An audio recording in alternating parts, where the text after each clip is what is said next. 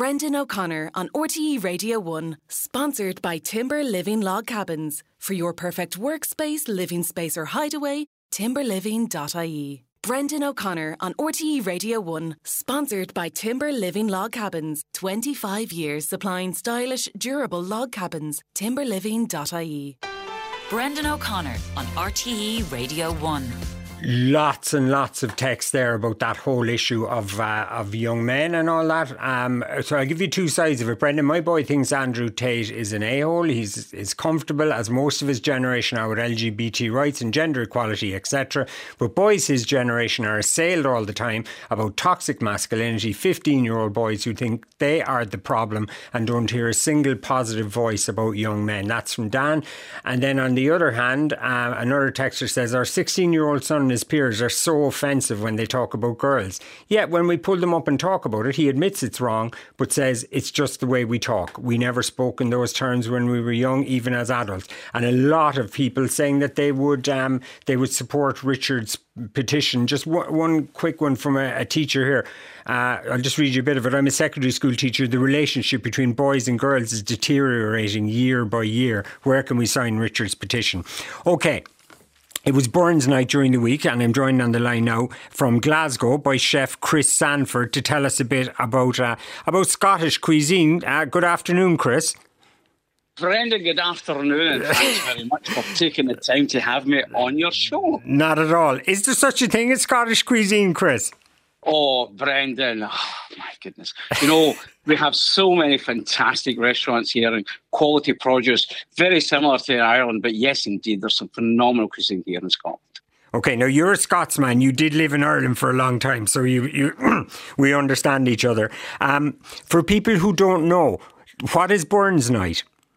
Okay, so Robert Burns is a famous son of Scotland and a fantastic poet, and would write many songs. And a lot of the songs that he would have done, probably the most famous one everybody tends to sing at New Year's, is Auld Lang Syne. And that's a Robert Burns ditty, if you like, and world famous. But Robert Burns was quite a colourful character, let's say. And he predominantly, from Ayrshire, but travelled a lot of places. In Glasgow, he had a few drinking holes that he would frequent fairly regularly, because he was also a weights and measures officer. Oh, was he? Yeah. Yeah, and so he used to go around making sure people weren't shortchanging them from their dram. And of course, that's very important being Scottish, that you get the exact measure. The interesting fact to that wee story is, Brendan, is my friend actually owns Robert Burns' official drinking beaker. And how cool is that? So when we have a Burns event or anything like that, it's good to celebrate the man and his work, because not only is Burns Suppers represented here in Scotland, his birthday is celebrated around the globe. Yeah. So it's a big night in Scotland, Burns Night. Did you celebrate this year?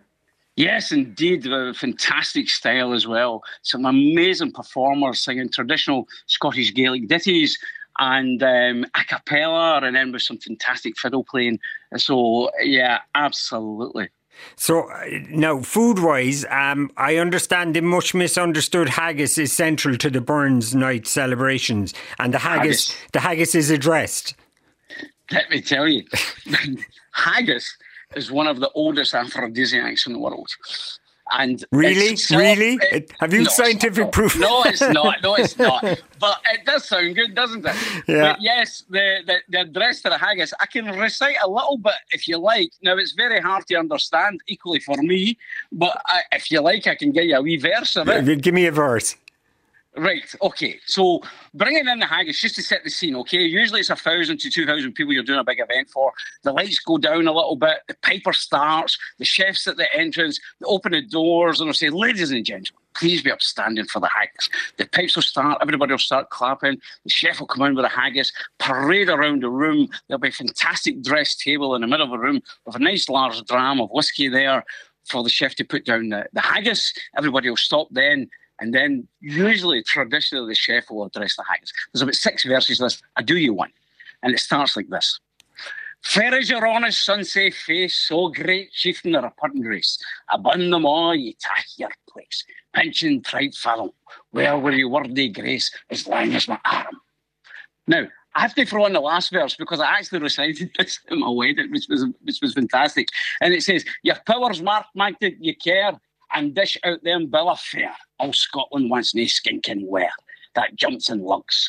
But if you wish her grateful prayer, gie her a haggis." Fantastic. I'm sorry I missed it now. And tell me, the actual haggis then, the idea I would have is like that it's a cousin of our kind of pudding, but a bit more disgusting. No, a bit more actually full of protein, using up all the cut of the beef, which is really all the cut of the lamb, which is really important because as a chef we want to respect every part of the creature. Yes. So we take the hearts, the livers, the kidneys, the lungs, we mince it all up. We add a wee bit of spice, a bit of barley, we boil it, and then we serve it with some neeps and tatties, a wee whiskey sauce, something like that. And of course, it's became so international. It's very, very, very now. You get venison haggis, which we produce, which is very great. You get tempura haggis, and then you get bonbon haggis. I mean, it really knows no boundaries, Brandon. And the neeps and tatties then, how are they served? So they're not that complicated. And I've got to remember, this goes back a long, long time. So it's all about an industrial era and stodge. So it's about being fed. And a good feed is what they say in Ireland. 24 years there now. So yeah, they say a good feed. So just creamed potatoes. So mashed potatoes, lashes of butter, and lashes of cream, good bit of salt in there, all the things you're not supposed to have, and the exact same with the turnip. And you just mash them, get them really nice and creamy. And traditionally what we do is in a little ring or a little box or how you're preparing your haggis, you start with the haggis, then the potato, and then the turnip, and then you have a nice little ring you take off. And the idea, or you present it on your plate with one scoop of it all, and then you take your fork through it, and you get the potato, the turnip, and the haggis all in a fork. And that's really what you want. Okay. I think I'd be pleading vegetarianism there and saying just neeps and tatties for me, please. There is a vegetarian version, would you believe? There is a vegetarian version. Listen, we've had a text from an influential listener asking us to ask Chris to say curly whirly. It would make her day. Curly Wally and have a there you go. You luxuriated in that. Listen, Chris, there was loads more we were going to talk about, but I think we took it all up with the addressing of the haggis. Just briefly before you go, you founded something called the Culinary Ability Awards when you were living here in Ireland. Just tell me quickly what it is. Absolutely, Brendan. So I'm very proud and honoured to be the founder and CEO of a not-for-profit organisation founded in Dublin in 2005 called the Culinary Ability Awards. Started as life as a competition for people with disabilities to take part at international events. So people with Down syndrome, people with intellectual disabilities, people with autism and physical disabilities. And we've went on to do some wonderful things and create some wonderful things. Our biggest accolade to date was we were the first team ever to represent disability at the Culinary Olympics in 120 years. Fantastic. In 2020 in Stuttgart. Chris Sanford, I understood at least 75% of what you said over the course of the last 10 minutes. We'll definitely have you again. Thanks a million, Chris. Yes, sir. Thanks, everyone, for listening.